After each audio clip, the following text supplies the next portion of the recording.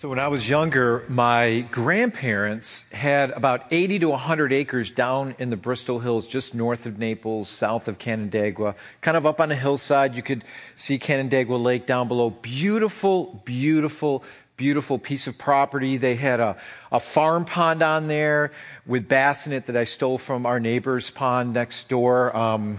Just confessing to you this morning.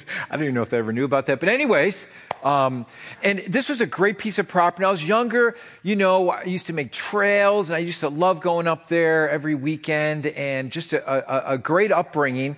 And so my dad said, when I was about 8 years old, my dad said, "Would you like a mini bike?" And I said, "Nah, I don't want a mini." No, I said, "Yeah, let's get a mini bike." So my dad got me a mini bike, and I would kind of ride around the yard. Didn't have a lot of power, but it could at least get me around. Couldn't get me up the hills, but it could get me around the cabin and stuff. And then when I got a little older, about 15, I said, "Dad, I'd like to get a dirt bike. Do you think we could get a dirt bike?" And he's like, "Okay." So the whole story behind the dirt bike is, he goes, "If you go to youth group one time, it was his bribe, he said, I will help you get a dirt bike and you can ride it up at the cottage." I'm like, "Okay, yeah, that sounds like a good deal. Let's do it." So I go, and then I end up getting saved at youth group the first time I went. So that was really good, and here I am today. But anyways, that's a whole other side story, which is really cool. But so I had this dirt bike, and we got to ride it, and I had a friend of mine that grew up on the street that I grew up in, Arundequoit, and his parents had property across the street from us, and he also had some property, and he had a dirt bike, and my cousin had a dirt bike, so we'd all ride together. We were the three amigos. We were, hitching and a riding, get up on the highway. I mean, we were the dudes, man. We were the Bristol Rebels. So anyway, we had our dirt bikes, and 80 acres, 100 acres, that's a lot of property, and then plus his 20 plus acres. But how many know after about a day we got bored? So we got bored riding our trails, and so we had this great idea. It says, "Hey, let's go ride on other people's property. Let's just go out exploring," right? So we're, at this point, it was just a dirt road, and we're going on the dirt road, and we're looking for somebody else's property. So we go, and you see the sign right there that says posted, right? No trespassing, prosecution to the full extent of the law, or my shotgun, whatever comes first, right? But did that stop us? Of course not. Of course it didn't stop us. So we were riding on everybody else's property, and I'm telling you, man, we had a blast. But always in the back of my mind, I knew that I was trespassing on someone else's property, right? So we'd still ride around other people's property and just having a good old time, until a guy on a three-wheeler, remember the three-wheelers? Those are real safe, right? Chased us down one time. So being the person that I am, I was the first in lead, and I took off. No, I'm just teasing. I stayed behind, and my cousin and my good friend left me behind with the guy with his Glock on his side in this three-wheeler in the middle of the woods in the Bristol Hills. Nothing could go wrong here, right? So the guy says, "What do you guys think you're doing?" And I said, my grandfather, I said, "My grandfather owns property." He said, "Oh yeah, I know Anthony Gerace." He goes, "Do you know you're trespassing?" And, I said, I could say one of two things. I could say, "Oh, I didn't know we were on your property. We were just riding, and we kind of go from my grandfather's property. We did." And I said, "Yeah, we did." He goes, "Listen, it's okay if you're riding here. Just let me know." But what's interesting about this is we went to one property, and the grass was about this high. It was just this huge field. And so we said, "Man, let's just open up our motorcycle, see how fast we can go through this field." Well, what I didn't realize in the field, there were stumps that were cut about this high that you couldn't see in the grass. So you know it's coming. So we're flying through there, and I hit one of these stumps. I hit this stump so hard. My cousin and my friend were behind me. The bike flipped. I went way up in the air. I went so high up in the air that when I landed on my best friend's motorcycle on the back seat, just going with, no, I'm just lying. I'm teasing. I just want to see if you guys are listening. I just want to see if you're listening, okay? Some of you fall asleep in the early service. I just want to see if you're listening. But no, what happened is my gear shifter hit the stump. And it literally took my foot down, and I was trapped on the bike. And my dad always told me, "Barden, if you're going to go around, I always want you to wear steel-toe boots." I had steel-toe boots on. Otherwise, it would have completely broke my foot. And so I completely wiped out, and I'm on the ground. Why did we go on other people's property? God, you're judging us, right? And here's the thing. Isn't it interesting that many times we know what the law is, but we still don't obey it?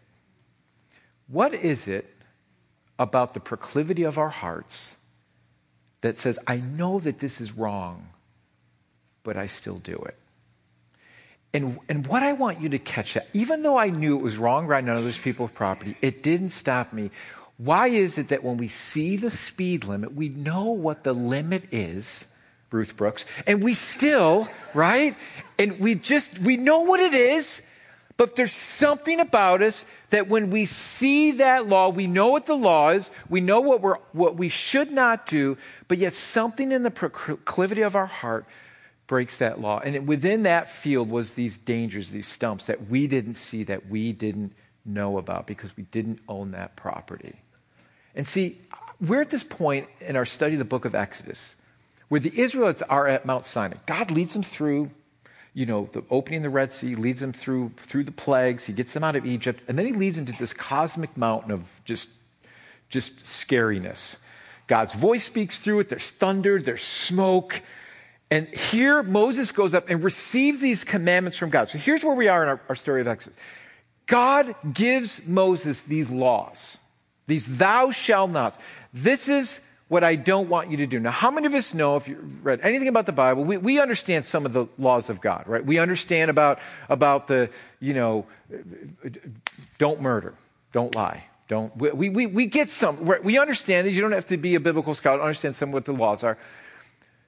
But there's something about the giving of the law that we didn't keep. Did Israel keep perfectly the letter of the law? They didn't. So my question to you here this morning is, why did God give us the law knowing fully in advance that we were going to break it? Was it just to set us up to show us that we are failures? What was the purpose of the giving of the law? And then as you get deeper, because some of the things you can get, like, okay, I get don't murder, don't commit adultery, don't lie, don't steal. Okay, some of these things I just get. Don't covet with your neighbors. Some of these things I just get. But as you get deeper into the law, if you read further in some of Exodus, you get a law like don't cook a young goat in its mother's milk. What does that have to do with me here today? Unless you live in Wayne County, that might make a little more sense, okay? But most of us don't own goats, right? So what does this mean? So here's the thing. Do we still have to celebrate all the feasts that God recorded in the Old Testament? What does this have to do with us today? Because what we've done is, if you live in our society, living in our society, we look at these laws, and many of these moral laws are implemented in our society to keep our society from going chaotic. But it still doesn't stop people from doing it who are aware of the consequences that happens when you break these laws. So when you think about all the thou shalt nots, don't do this, don't do that, do we falsely believe that God is just trying to rob us of our freedom or fun of any kind? What is the purpose? And I think that's the way many people look at Christianity. It's like, well, it's no fun. I mean, if I become a Christian, and God's going to take all of my fun, and is God trying to rob us of our joy? So what I want to do right off the bat is I want to give you two reasons why God gave the law. Here's the reason why. Because I think we have a misunderstanding about the law. And it's not a joy sucker. It wasn't just to suck the joy out of your life to make your life miserable. Okay, what is the purpose of God giving us the law, knowing in advance that we weren't going to follow it? So why does he give us the law? Let me give you a couple of things here first of all. First of all, the law lets us know that we're sick. The law lets us know that we are sick. We are all spiritually sick. We've all fallen short of God's perfection. Now, how many of you don't like guardrails? You don't like guardrails on bridges? When you go over a bridge and you see a guardrail, how many of you say, how dare that person put a guardrail on this bridge? I'm offended. I'm offended by guardrails. How many of you are offended by guardrails? If you're offended by a guardrail, there's a nut loose in your brain, right? If you go over the Bay Bridge on 104, in the wintertime when there's lake effect snow, how many are you glad for those guardrails? right? Otherwise, you're going off 80 feet in the Irondequoit Bay. We like those guardrails. See, little children don't understand why they can't cross 104 on their own. They don't understand the danger of oncoming traffic as the parents do. And so what we see that we need to understand that we are spiritually sick, that on our own, that left up to our own demise, we can get ourselves in trouble. Can I have an amen? Right? We all understand. So these guardrails restrain us from going over the edge, and parents restrain their kids because parents know better. They want their children to live. God knows better. He wants us to live. And so what the law does is it shows us that there's something wrong with us, that we need protection in our lives. So the law is good in that way. That doesn't necessarily mean we're going to obey it, but it lets us know this is right, this is wrong. Here's the guardrails that I want to set up in your life. And if you obey these things, your life will be blessed. I'm not taking away my joy. I'm actually allowing you to walk in the freedom in the confines of these guardrails that I'm setting up for your life. So thank God for those guardrails. It's interesting when you talk with kids that either grew up with no guardrails in their life or the kids that grew up with guardrails in their life. And it's interesting that when those kids get older, how many of them are thankful for the perimeters that their parents set up for them. And how many times they're thankful that their parents actually said no. Now, kids don't like no at the time. And there's sometimes that they don't understand why. But the older you get, you're like, man, Mom and Dad, I am so glad you said no to that. Because that would have got me in trouble, right? We may not appreciate it at the time. But as we grow older and as we mature, we understand that these things are for our good, not for our demise. The second thing I want you to see about the law is that the law lets us know what is actually pleasing to God. So God gets very specific. Here's what's pleasing to me. And in fact, the law works the opposite that we might think. The Bible tells us that the law is good and it leads to life. The Bible tells us that Jesus came to fulfill this law, and through Christ we can find life and life everlasting. The purpose of the law was to show our need for God. Wow, I have fallen short. Man, I have really, really messed up here. And so the law acts like this diagnostic machine or a spiritual MRI to show us what's going on in our hearts and our lives, that we've missed God, that this is how you please God. And so the law is good. And so I want us to read concerning the law here and why God brings the law to Israel and specifically shows them how they want to live their life. So if you've got your Bibles, I want you to turn to Exodus chapter 20. This is where we read about the law, God giving the law to Moses, God showing his expectations for Israel. And so these are the words that are spoken by God. And so let me read the Ten Commandments to you, because there's a lot of neat little nuggets in here that we might miss if we're not careful as we read through the word. So Exodus chapter 20, if you want to turn there, grab the Bibles in front. If you want to read along, make sure that I'm reading the right thing here, okay? We've got Bibles in the pews for you. You can look up at the screens. Let's look at this. 10 Commandments, starting with Exodus chapter 20. It says, "And God spoke these words. I am the Lord your God who brought you out of Egypt, out of the land of slavery. You shall have no other gods before me. You shall not make for yourself an idol in the form of anything in heaven above, or on earth beneath, or in the waters below. You shall not bow down to them or worship them, for I, the Lord your God, am a jealous God, punishing the children for the sins of the father to the third and fourth generation of those who hate me, but showing love to 1,000 generations of those who love me and keep my commandments.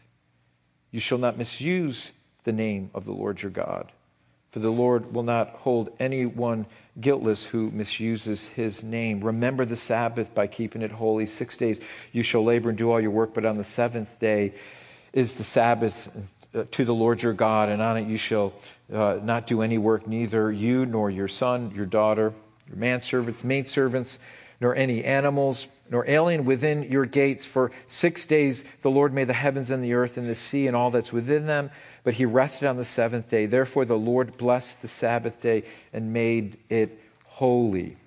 Verse 12, honor your father and mother so that you may live long in the land the Lord your God has given you. You shall not murder. You shall not commit adultery. You shall not steal. You shall not give false testimony against your neighbor. You shall not covet your neighbor's house. You shall not covet your neighbor's bass boat. You shall not cover your neighbor. I'm just making sure you guys are listening here, okay? Making sure, Pastor, read the right word here. Your neighbor's wife, your maidservant, or ox, donkey, or anything else that belongs to your neighbor. And when the people, verse 18, when the people saw the thunder and the lightning and heard the trumpet and saw the mountain in smoke, they trembled in fear and they stayed at a distance and said to Moses, speak to us yourself and we will listen. Do not have God speak to us or we will die. Moses said to the people, do not be afraid. God has come to test you so that the fear of God will be with you to keep you from sinning. That is rich right there. The fear of God is to be with you to keep you from sinning. The people remained at a distance while Moses approached the thick darkness where God was.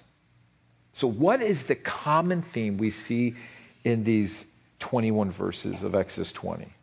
Well, God wanted to have this relationship with them. Not simply just follow a bunch of rules. He wanted to have a relationship. He wanted them to understand His holiness and how perfect He was, that you couldn't come to the mountain without dying. He wanted them to know, listen, this is my relationship. I'm a holy God. Nothing unholy can come before me, but I'm going to make a way that you can approach me by consecrating yourself through the sacrificial system.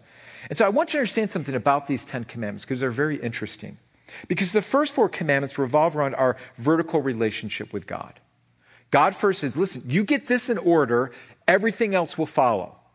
If you understand my will by putting no one else before me, nor other gods before me, if you understand this, everything else is going to flow correctly in your life. So it's this vertical relationship. And then the last 6 commandments revolve around our horizontal relationships with each other. So God says, I want your relationship with me to be correct, and I want your relationships with one another to be correct. When your relationship is correct with me, it's going to overflow in your relationships to one another. So when Jesus was questioned about which were the greatest commandments, he boiled the 613 laws basically into 2. And Matthew 22, 36 through 40 tells us this. Here's the question. They said, teacher, which is the most important commandment in the law of Moses? And Jesus replied, you must love the Lord your God with what? Starts with our heart, right? With all your heart, with all your what? Soul, and with all your mind. This is the first and greatest commandment. The second one is equally important. To do what?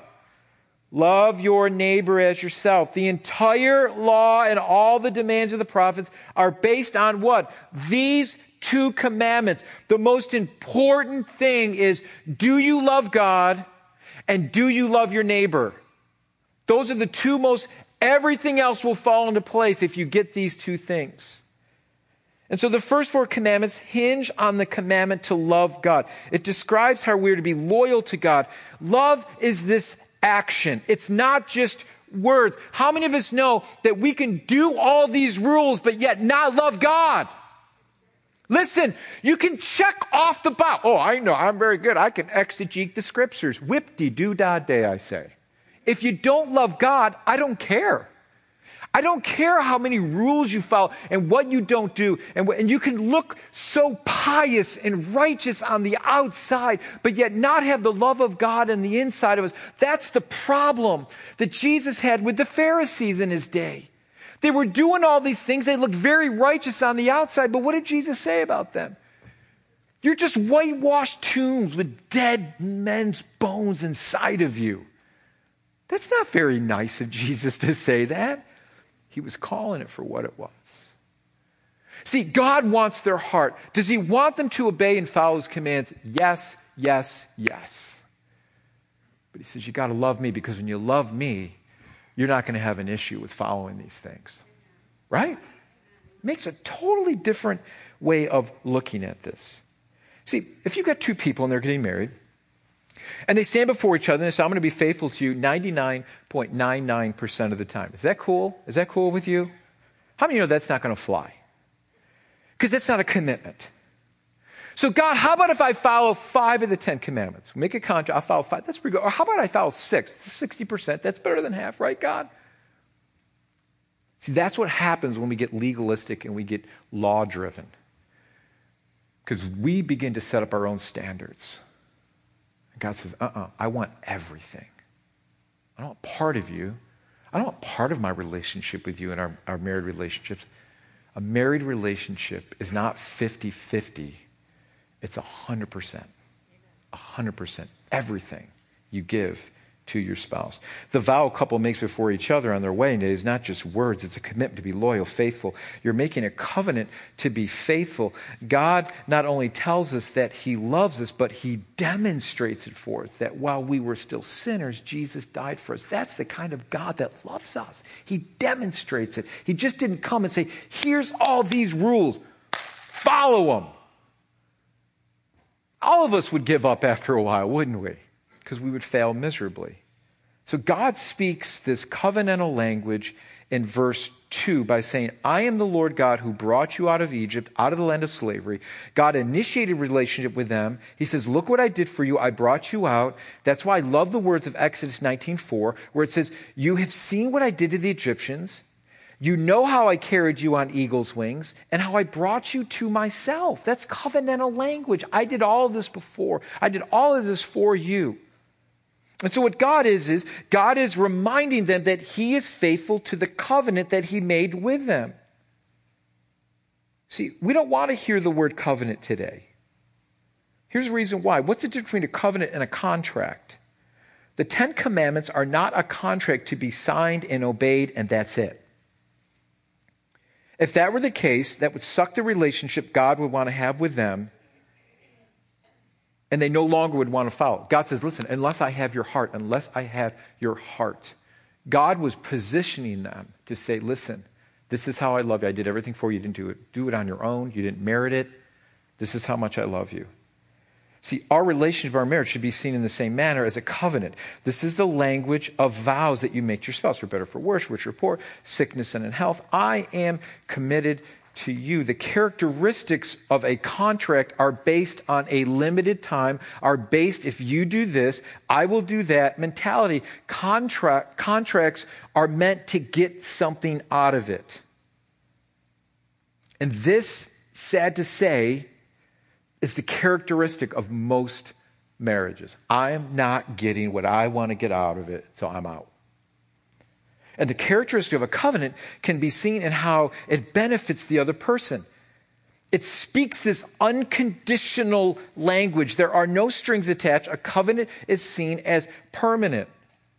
Some of the most comforting covenantal words in Scripture are found in Deuteronomy 31:6, where God this word is encouraging them not to give up. Not to give up in the promised land. It says, be strong and courageous. Do not be afraid or terrified of them. For the Lord your God is with you. He will never what? He will never what? Boy, that's comforting words, right? It's comforting words. He says, I'm not going to leave. I'm not going to leave you. Can we walk away from the Lord? You better believe it. Right? It's like this older couple, and they were in their car, and they saw this young couple in front of them. And this young couple had this 1966, right, Mustang. I actually saw one. That's the year I was born. I looked at this guy and I said, that's a 66. And he said, yeah. I go, that's the year I was born. I'm coveting right now. I'm breaking one of the commandments, by the way. Really like your car. And so it's like this older couple, and they look and they're looking at this young couple, and they're seated right next. Remember those days when the bench seating, you could actually sit next to each other because you didn't have the bucket seats, and you could actually sit right next to each other. How many remember those days? Remember those old cars? Sweet. Isn't that sweet? So they're sitting next, and the old couple's behind them, and the ladies, and they're in their big Impala, right? And they got the bench seat, and she's way over on this side. You basically need to call each other because it's so wide, right? And she's sitting there, and she's looking at her husband, and she's saying, isn't that cute? Remember when we used to do that? And the husband says, I never moved. Right? Right? See, see,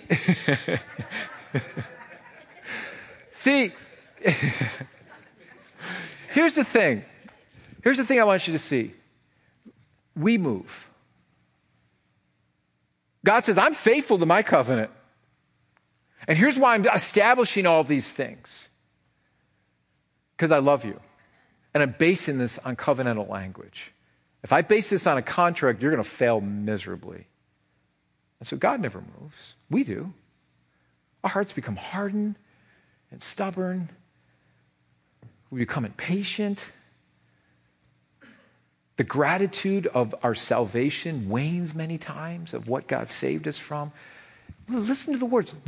This is what God says in 19. Look at what I brought you out of. I've taken you out of this slavery. And I've taken you and I've placed you on eagles and I've brought you to myself. Now, I know the wilderness isn't it's not a 5-star hotel. I realize that. But I'm not going to leave you or forsake you. There are going to be trials. There's going to be the enemy before you. But am I going to leave you? No. I want to remind you that if I was faithful there, I'm going to be faithful here. I'm going to be faithful 2 weeks, a year, and 5 years from now. I will be faithful to you. These are my words to you. I do not lie.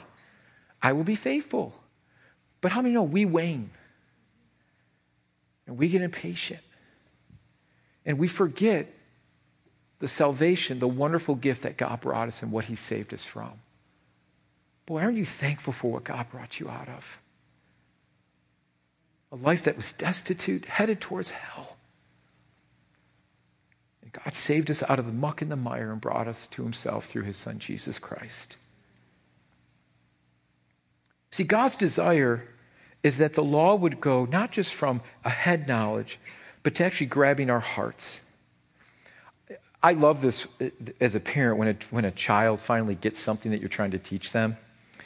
And they see why you did that, or why you're teaching that, or why you discipline that way.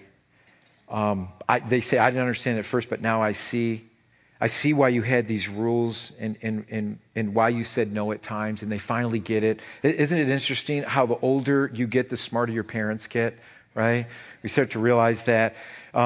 Remember when remember the age about 14 to 18, right? You thought you knew everything. And then you went to college and you got on your own. You're like, oh, everything's not the way it should be, right? And, we've sent 2 of our boys to college. And I was thinking when we took Wesley this year and we take him down to Liberty University, and we're like, Wesley, let me take you to this room on your floor. And we took him into this one room, and there was all these machines. I said, Wesley, this is a washing machine. I know you've never seen one before. You have no idea what this thing is, okay? Your mom's going to teach you how to do it because I don't know how to run it either. No, I'm just teasing. So your mom's going to show you how to do your clothes, right? So, you're trying to think, did we teach our kids everything? Did we train them? These are things. But as you get older, you realize these life lessons that you learned were for a reason. Maybe at the time they didn't make sense, but now they begin to make sense. You see, the Apostle Paul makes a great point concerning the law. Why the law then? Because why the posted sign?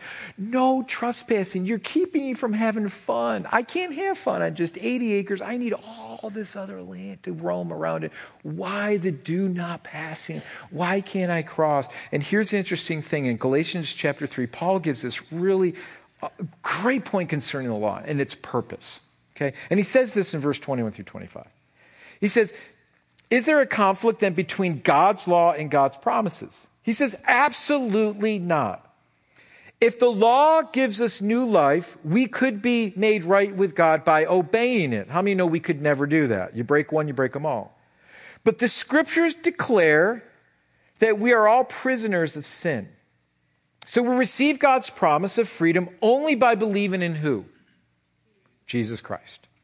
He says, before the way of faith in Christ was available to us, we were placed under a guard by the law.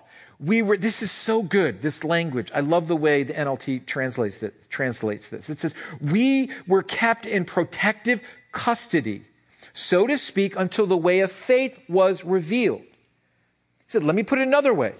The law was our guardian. It was our babysitter until Christ came. It protected us until we could be made right with God through what?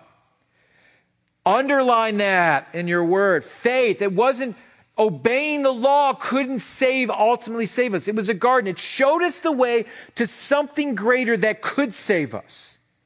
Verse 25, and now that the way of faith has come, we no longer need the law as our guardian. Now, do we throw out the law? No.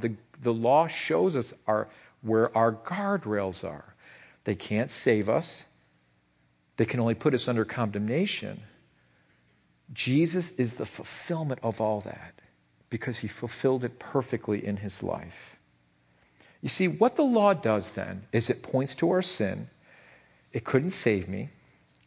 See, and what we want to do is we want to think we're not that bad. It's this comparison trap. Next to that person, I look pretty good. Or the opposite is true. We see someone who does a lot of good and then we feel bad about ourselves.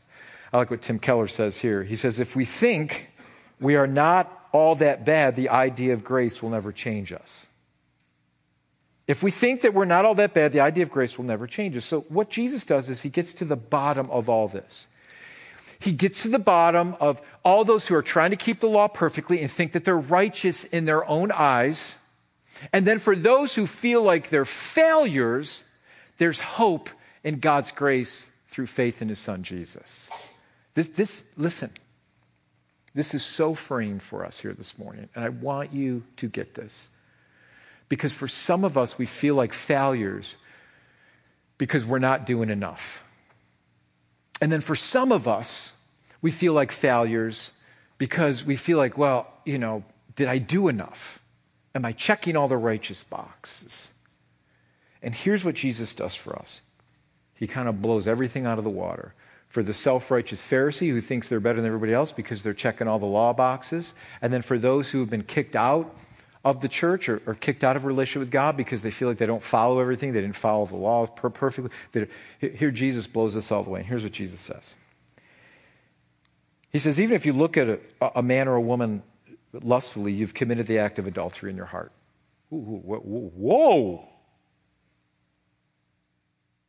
Where's he going? Right to the heart. He says, even if you harbor hatred in your heart towards someone else, you've committed murder in your heart. And here's what Jesus says. The truth of it is, no matter how righteous you think or don't think you are, we are all lawbreakers. We've all broken the law of God. And until we get to that point in our life that we are law breakers, we will never understand the grace by which we are saved. We have to get to that point in our life where we say, I am a lawbreaker. I don't care if you keep 9 out of the 10, you're still a lawbreaker. I don't care if you keep 612 out of the 613, you broke them all. Every single one of us have broken the law of God. We've all lied at times. We've hated people in our hearts. We've looked lustfully on something.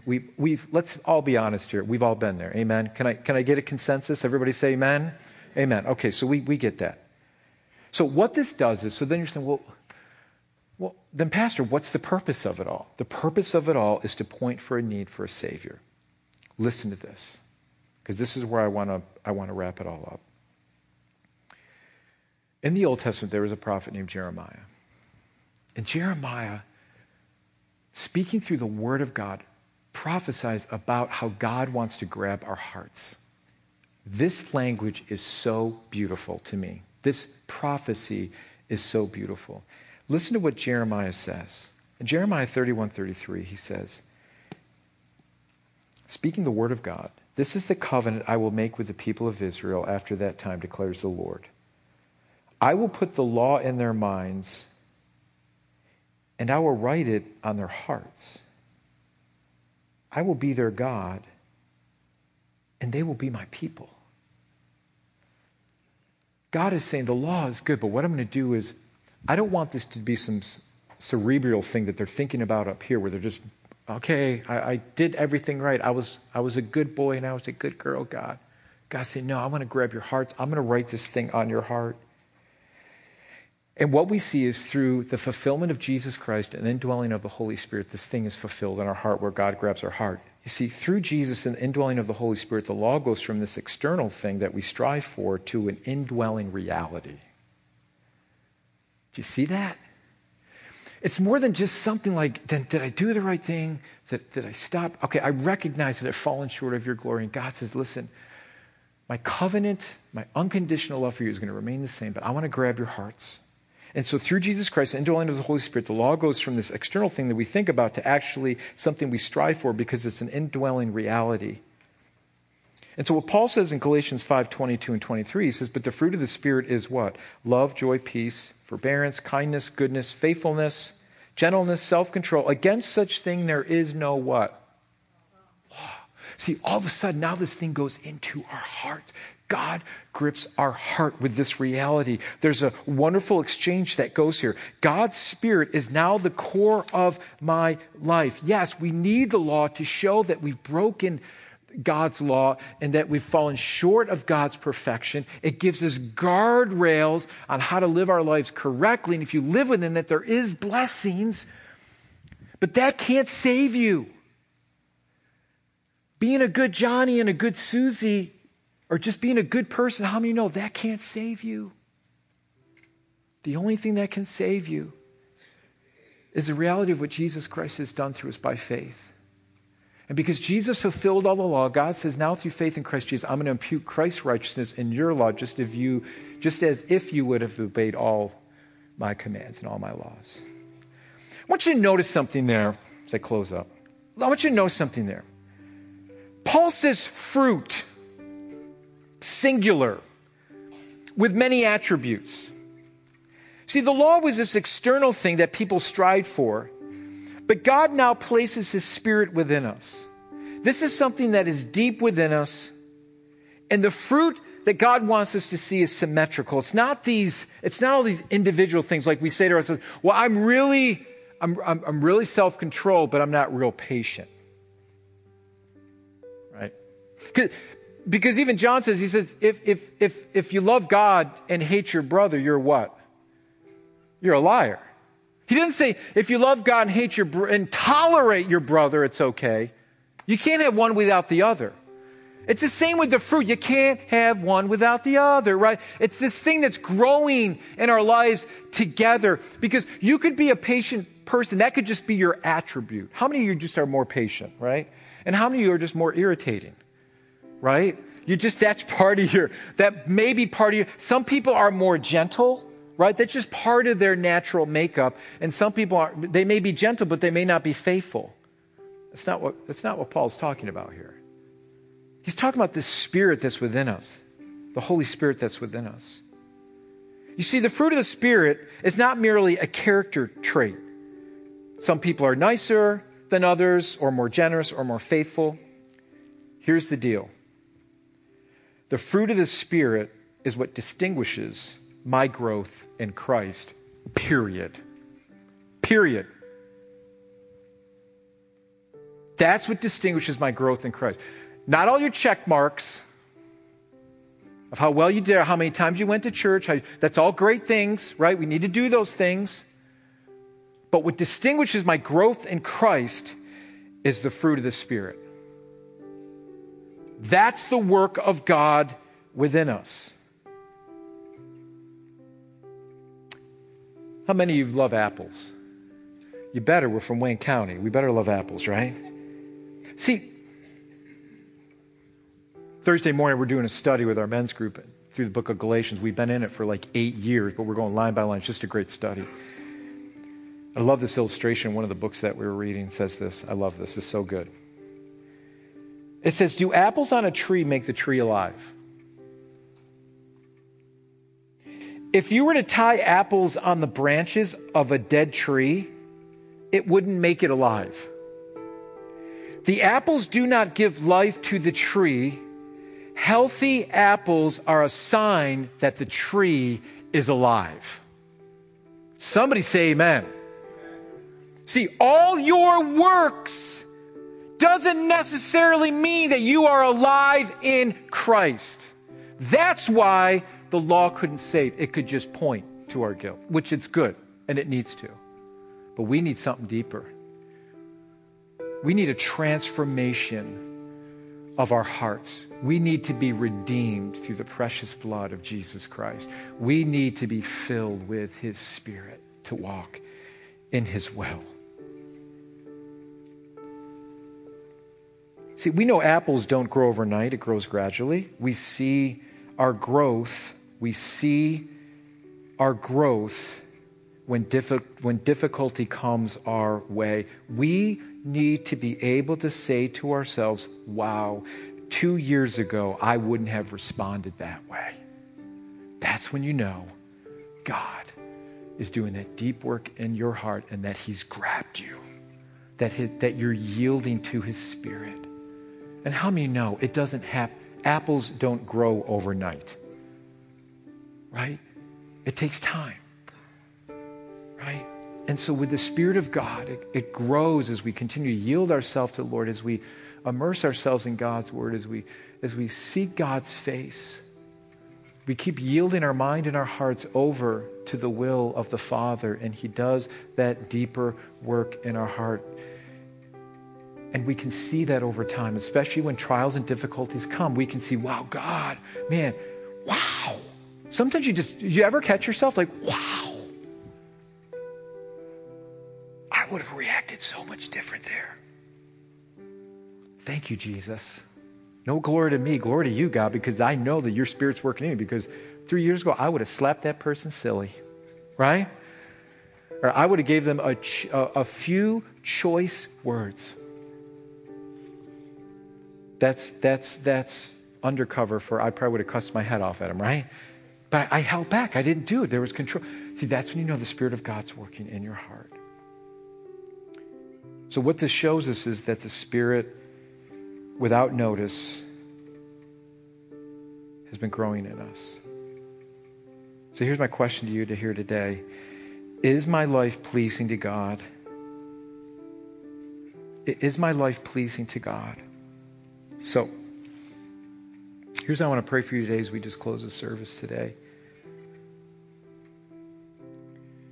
How are you pursuing the Lord in your life? And let me say this. Knowledge is great, and we need to pursue God, and we need to know the Word. That's great. We should be doing that. But what begins to happen if we're not careful is our knowledge can begin to puff us up, and we can think that we're better than other people or other Christians. And we lose our sensitivity to God. There has to be a balance of humility in our life, that God, is your Spirit really yielding? And when I look at this list of the fruit, am I noticing a growth in my life? Not have I memorized more scripture, which is great. Listen, look at me here. Look at me. This is where we get it wrong. Right? I think it's great. I think we should all read through the Bible. I think we should be studying the Bible. I think you should be memorizing. All those things are great, but that should never, ever trump your heart for God. That you use that, and then God's not speaking to you, and then you're blowing up at your wife. Listen to me. You're impatient. You're not showing love to your neighbor. Now, how many of us all know we make mistakes? Right? We all do. But if I'm not realizing those mistakes and confessing those sins before the Lord, see what God is showing you by those different situations. He's showing you, hey, Barden, yeah, great, you read through the Bible in 1 year, goody for you. Wait a minute. That person that cut you off the other day, you didn't play nice. You see what I'm saying? That's when God shows you, wait a minute. The word's here, it ain't getting here. Right? And that's where the reality sets in. God said to Israel, I'm going to take your heart of stone. I'm going to make it a heart of flesh. I want to know you. I want you to love me with all your heart, with all your mind, and with all your soul. Do you love me? If you do, then follow my commands. And then you know what? The commands aren't a burden. Serving the Lord is not a burden. It's a joy now, because I know the Lord wants to protect me because he loves me, not because he wants to take joy out of my life. It's because he knows what's best for me. Because he's a perfect God in every way. So ask yourself, how am I striving after God? God, are you grabbing my heart? Are you humbling me in the situations that I need to be humbled in? When a situation comes up that is unbecoming of being a Christian, am I blowing that off by just saying, well, that person just irritated me, I had a bad day, blah, blah, blah? Or do I say, wait a minute, God, there's something deeper going on my heart that you want to speak to me in? Are you vulnerable before the Lord to allow him to deal with your heart in that way? That's what he wants. That's what he wants. And all the other things, the Bible reading, great, good. But let it be motivated out of my passion to know God. And allow the Bible to be applied to your heart and life, that you might see that consistent growth in your walk with Christ. And so here's what you do. Here's what you do. When a situation comes up that tests you, that tests your patience, that tests your love, blah, blah, blah, blah, take note and take inventory and examine your heart on how you reacted in that situation, and allow God to examine you and say, got some work to do, God, but that's okay because I know you love me. And I want to give this to you because I want to keep growing in you and keep yielding my life to you, Lord, because I want you to use me the way you desire to use me for your purposes and for your glory. Amen? How many are thankful for God's patience today? Amen? Good. I'm so thankful that God hasn't given up on Barton Gerace, right? The rebel motorcycle rider on riding everybody else's property, right? He's patient with us today. Thank God for his word today. So would you stand with me today? And let's pray as I just let you go into this beautiful day. Listen, as I let you go today and we just pray, if any of you need prayer today, our prayer partners will be up front for whatever you're going through. Maybe you're just having a bad week. Maybe you're having a bad day. Maybe you're just having a bad year. We want to pray with you and let you know. There's prayer cards in the back of your seat. By all means, fill those out. We pray for all those needs every Tuesday at prayer. So feel free to take advantage of that. We want you to know that we love you and care for you, that we'll lift those needs up before the Lord. So, Lord, we just come before you today. And thank you, Lord, that you work with us, that you want to work in us and through us. Thank you for your Holy Spirit. And I pray for every person here today that either A, may feel like a failure or feel like they just didn't measure up. And I thank you that it's by your grace, God, that we're saved today through our faith in Christ Jesus. And I pray for anyone here today that has not made that commitment to you, that they would do that right now. That even with our messy past, you cover that through the blood of Jesus Christ, and you redeem us and you change us. Lord, we thank you for your law. It's good. It can't save us, but it's good because it shows us how holy you are, and it gives us guardrails in our lives to what you expect and what you desire. So we thank you for it. Help us to live in obedience to you through the love of Christ and the grace that was bestowed upon us that none of us in this place ever deserved or merited. So we thank you for your beautiful, beautiful grace. I pray for anyone here today that's just struggling with their lives, struggling with their identity and who they are.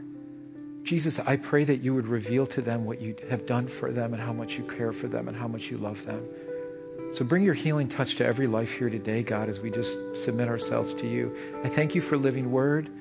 Lord, I pray you would continue to use us for your purposes and your glory, that you would bind us together with cords that could not easily be broken, that this world and anyone that steps foot in this place would realize this is a church that loves Jesus and wants them to know Jesus too. That all can come to Christ.